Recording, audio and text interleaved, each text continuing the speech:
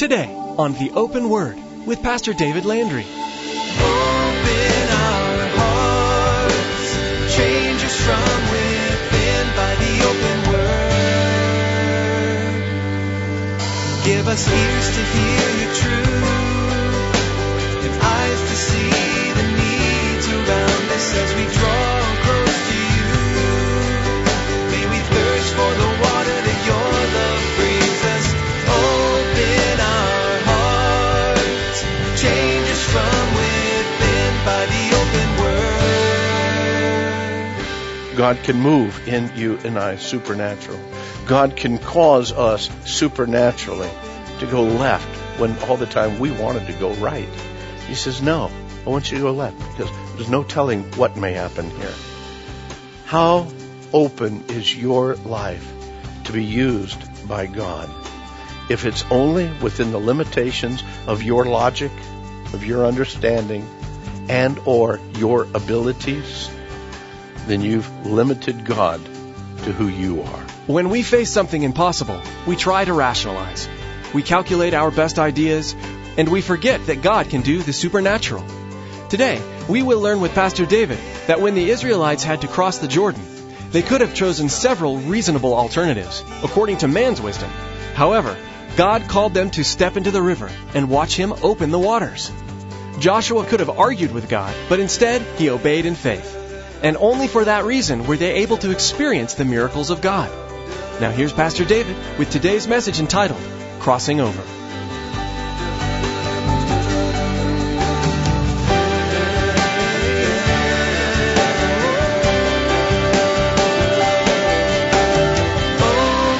our hearts, change us from within by the open Word.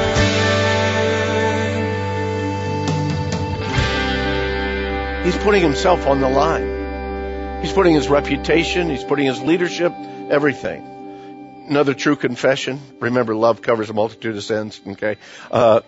As the pastor, I've led in some wrong things through the years. I'm not going to enumerate because some of you don't know it, so why mess you up? But there's been times that I've made mistakes.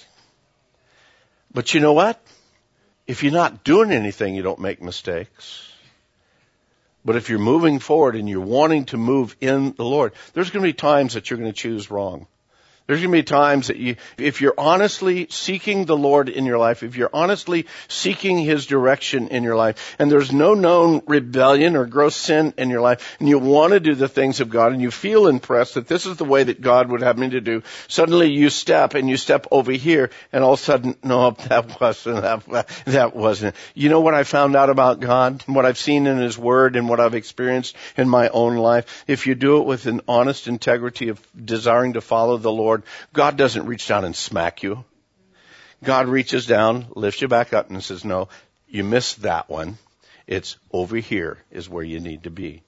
You see, the graciousness and the long-suffering and the mercy of God is demonstrated when the children of God desire to serve Him, desire to follow Him, desire to be obedient. And you know what? Sometimes we miss.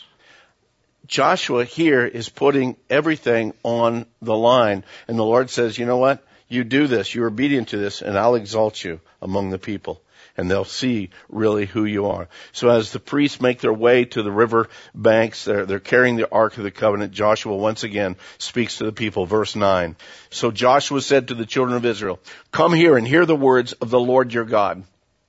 And Joshua said, by this you shall know that the living God is among you, and that He will without fail drive out before you the Canaanites, the Hittites, the Hivites, the Perizzites, the Girgasites, the Amorites, and the Jebusites. Behold, the ark of the covenant of the Lord of all the earth is crossing over before you into the Jordan.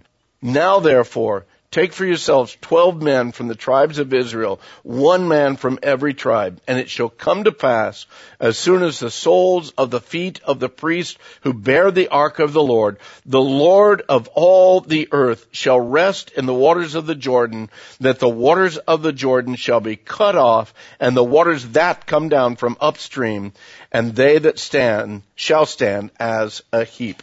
In other words, what he's saying is, there's a great miracle that's about to happen. And when that miracle takes place, I'm going to tell you what that miracle is. And when that miracle takes place, then you're going to understand. Hopefully that's going to be the booster of your faith. That you'll be able to see this. And I'm going to tell you, if he does that, then he can come against all these, the Girgashites, the Hittites, the Amorites, all the parasites, all of, he'll come against all of them for you. And this is your assurance that he'll do that. Because he's going to part these waters right here. And it's so amazing at this point in time. What Joshua is telling them is, he is the one true Almighty God. He's not simply a God among other gods. He is the God of all man's gods. He's the God above all kingdoms, all people groups. He is above the politics. He's above the relativisms of any day. He's able to fight our fight against the foe. And beloved, he is the winner. Not that he is able to win. No, he is the winner against every fight that you and I have in our lives. The only reason that we don't believe that is because we don't recognize the greatness and the might and the majesty of who he is. And when we start working in our brains and allowing our spirits to understand the greatness and the majesty and the might of Almighty God, then beloved, then we can start believing him. We can start believing him. We can start believing him in areas of our lives that, man, it's still a struggle here. It's still a struggle there. Trust God. Believe God that he's going to do what he promised he would do. Joshua declares, once you see this, you'll recognize how great God is. God gave testimony of his greatness by drying out that river in order that the people might be able to get to the other side. Verse 14. So it was, when the people set out from camp to cross over the Jordan, with the priests bearing the Ark of the Covenant before the people, and as those who bore the Ark came to the Jordan, the feet of the priest who bore the Ark dipped in the edge of the water. For the Jordan overflows all of its banks during the whole time of harvest.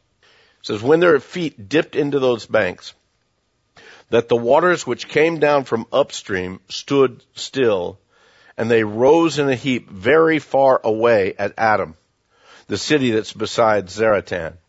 And so the waters that went down into the sea of Arabah, the Salt Sea, or the Dead Sea as we know it today, they failed, they were cut off, and the people crossed over opposite of Jordan. We're talking about the Jordan River in flood stage. We don't hardly see that anymore because, again, due to irrigation dams and channeling of the river, for agricultural purposes, you really don't see the Jordan River as it was in those days. But at that time, the river ran free, and during certain times of the year, particularly at the time of harvest, because of the rains up in the northern area, in the mountains of northern Galilee, it would overflow its banks. Why did God choose that time and not the summer? When the Jordan River would have come down to wouldn't that have been easier? In our mind, it would have been easier. But in God's mind, it doesn't matter. You realize he's the same God that split open the Red Sea. So what if the Jordan River is over its banks? That ain't nothing to God. Bad English, but good theology, okay? It was nothing to him. Whether it's the summer with a trickle or the flooding season where it went over its banks. For God, it's, hey, let's do this thing. Because he is more than able to do what he's promised. The passage tells us that the waters which came from upstream stood still, rose in a heap very far away at Adam. The location of Adam isn't really fully known. There is a place about 16 miles north of that area where they were it's Tel Ed Damehu, El Damehu. They think that might be the place. But how did they stand still and rise up in a heap? A lot of people think that, well, maybe it was a geographical thing. Maybe there was something that took place with the geology of the land. And as a matter of fact, there are some understandings. D.K. Campbell, in his commentary, speaks about this. He says, how could this sensational event occur? Many insist that it was no real miracle, since the event could be explained by natural phenomena. They point out that on December 8th, back in 1267, an earthquake caused the high banks of the Jordan to collapse, actually near that area that they're speaking of, and it dammed up the river for about 10 hours. And then on July 11th in 1927, another earthquake happened near about the same location. It blocked the river for about 21 hours. And of course, these stoppages didn't occur during the flood season at all. So admittedly, God could have employed natural causes such as an earthquake and a landslide, and the timing would have still been a miraculous intervention. But does the biblical text really allow for such an interpretation of this event? And he writes on, he says, considering all the factors involved, it seems best to view this occurrence as a special act of God brought about in a way unknown to man. How did God do it? He's God. He is God. And he said, stop. And the waters could do no less than stop. Many supernatural elements were all brought together for this to happen.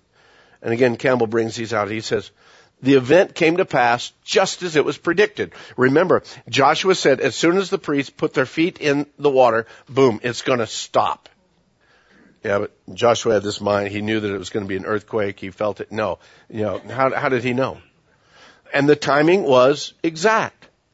The event took place when the river was at flood stage. The wall of water was held in place for many hours, possibly the entire day. And then on top of that, the soft bottom of the river that had been wet for millennia was dry land for them to walk across. The same way with the Red Sea. It says that the Lord sent a wind through there, dried up the land. How he did it here, maybe the same thing. And then the other thing that you need to understand is the water returned immediately as soon as the people had crossed over and the priest came out of the river that we'll look at in a moment. Still quoting from Campbell here. He says centuries later, now catch this, not only does Joshua and the people of Israel go across at the exact time that Joshua says when the priest put it in there, we're not waiting for anything, it's flood stage, we're going across, as soon as you put your feet there, God's going to stop the water, we're going across. Not only does that happen, but centuries later the prophets Elijah and Elisha crossed that same river on dry ground heading back to the east, heading the other way. Remember, he takes his mantle and hits the water and opens up.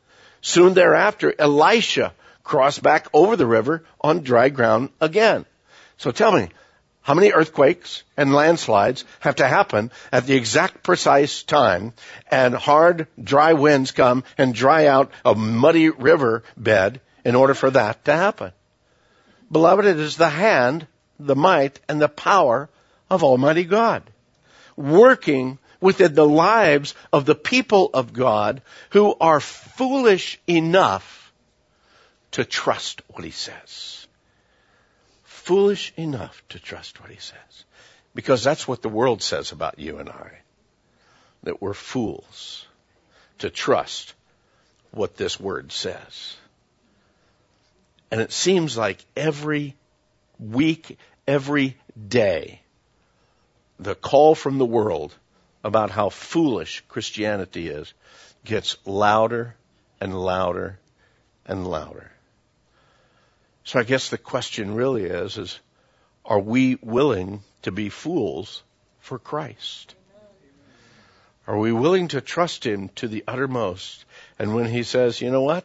Hey, you need to get ready because tomorrow we're moving. We're doing something. God's going to move wonders. Are you ready? Sanctify yourself. Be ready to do that. Okay, Lord, I'm ready at any moment, at any time. Whatever you want me to do, wherever you want me to go, whatever commitment you want me to make, Lord, I'm ready. I don't want anything that is so temporary in this life to hold me back from experiencing the blessings of the eternity and the supernatural that you have available for me?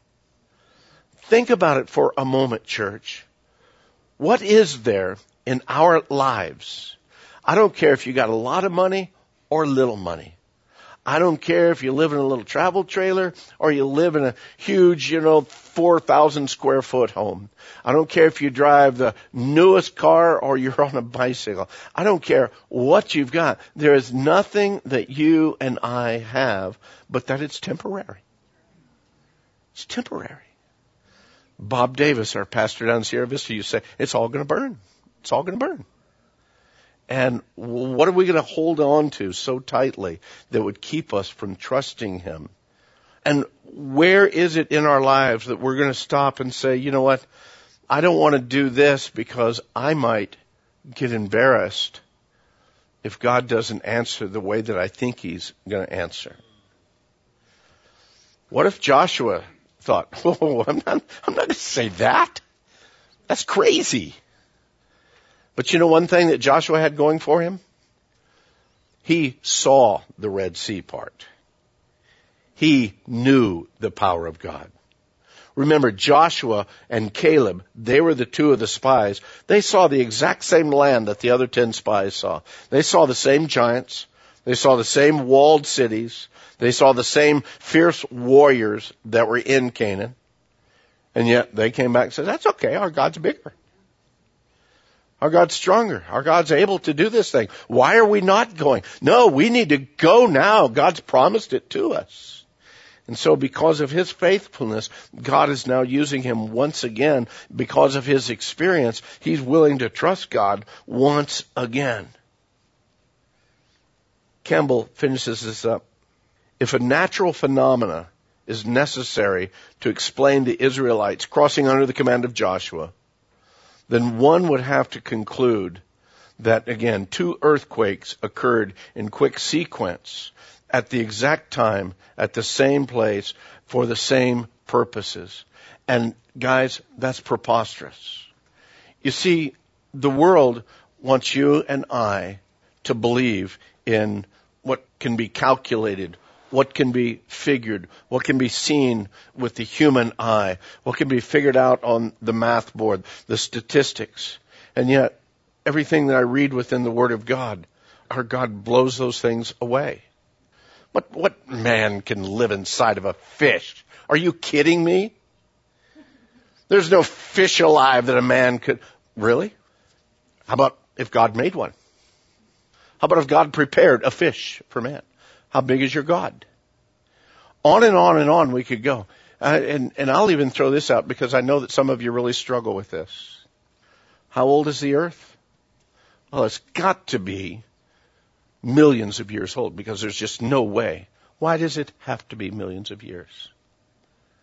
If God said He created the earth in 6 days, He rested on the 7th, and it was morning and it was evening of the first day, and it was morning and evening. That was the second day, and it was morning and evening the third day. Really and truly, how big is your God? If you can't calculate that, if you can't trust that. Oh, but they'll think that I'm a fool. Okay. I'd rather believe my God and His Word than man any time, at any day.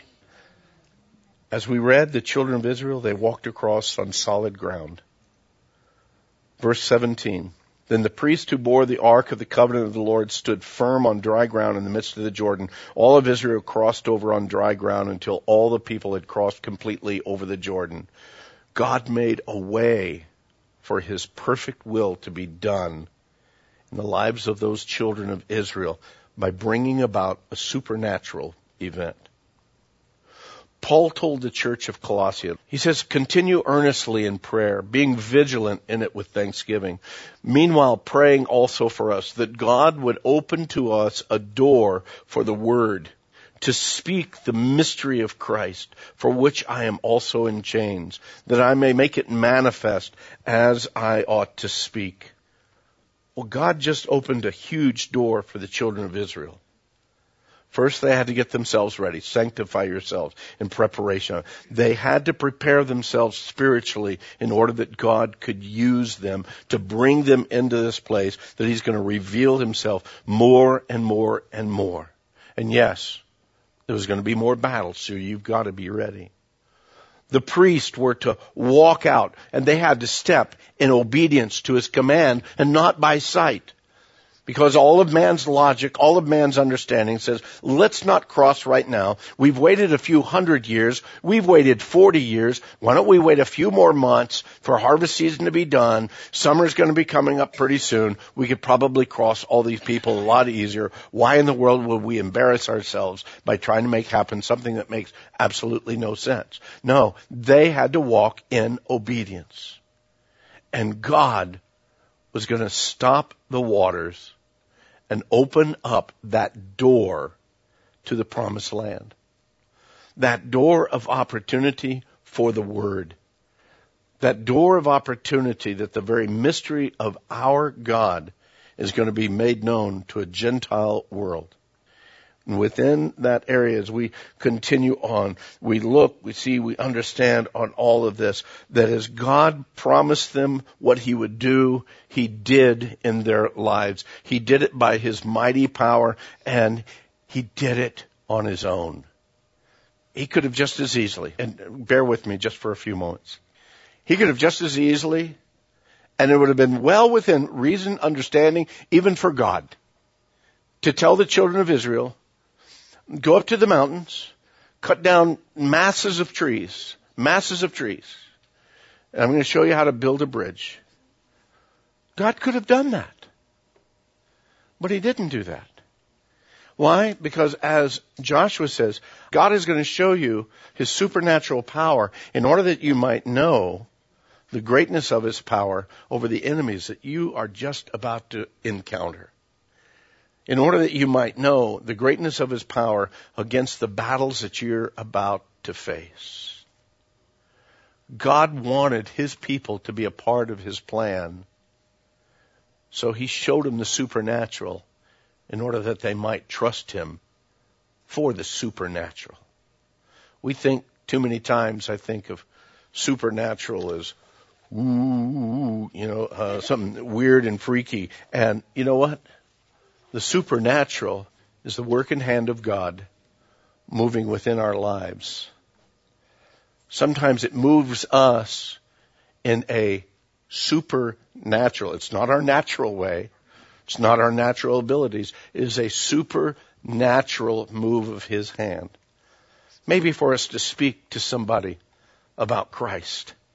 Oh, I wouldn't do that naturally. Well, God's moving you supernaturally.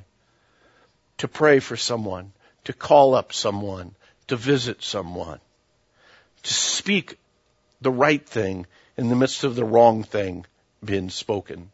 God can move in you and I supernaturally. God can cause us supernaturally to go left when all the time we wanted to go right. He says, no, I want you to go left because there's no telling what may happen here. How open is your life to be used by God? If it's only within the limitations of your logic, of your understanding, and or your abilities, then you've limited God to who you are. So the question is, who really is your God? Open our hearts, change us from within by the open word. One of the mightiest warriors in the entire Bible was Joshua. God used Joshua to conquer many of the pagan nations surrounding God's people. From spying out the land God had promised His people, to Joshua's encounter with the angel of the Lord. This book will surely be an encouragement. Join us as David teaches through Joshua, verse by verse. You can get a free copy of today's teaching at our website. Simply log on to theopenword.com. That's theopenword.com. Although the Open Word is a huge blessing, we pray that it's not your only source for the teaching of the Word of God. It's our hope that you're attending a church that teaches God's Word from beginning to end. Here's Tracy with more information about our service times here at Calvary Chapel, Casa Grande. Maybe you're listening right now in Casa Grande and you don't have a home church. We want to take this time to invite you to join us for worship. We meet Sunday mornings at 9 and 11 a.m., at 6:30 p.m. every Wednesday and Saturday. For more information, call us at 520-836-9676. That's 520-836-9676. Or log on to theopenword.com and follow the link to the church website. Thanks, Tracy. Well, that's all the time we have for today. You've been listening to The Open Word with Pastor David Landry. Please join us next time for the next edition of The Open Word.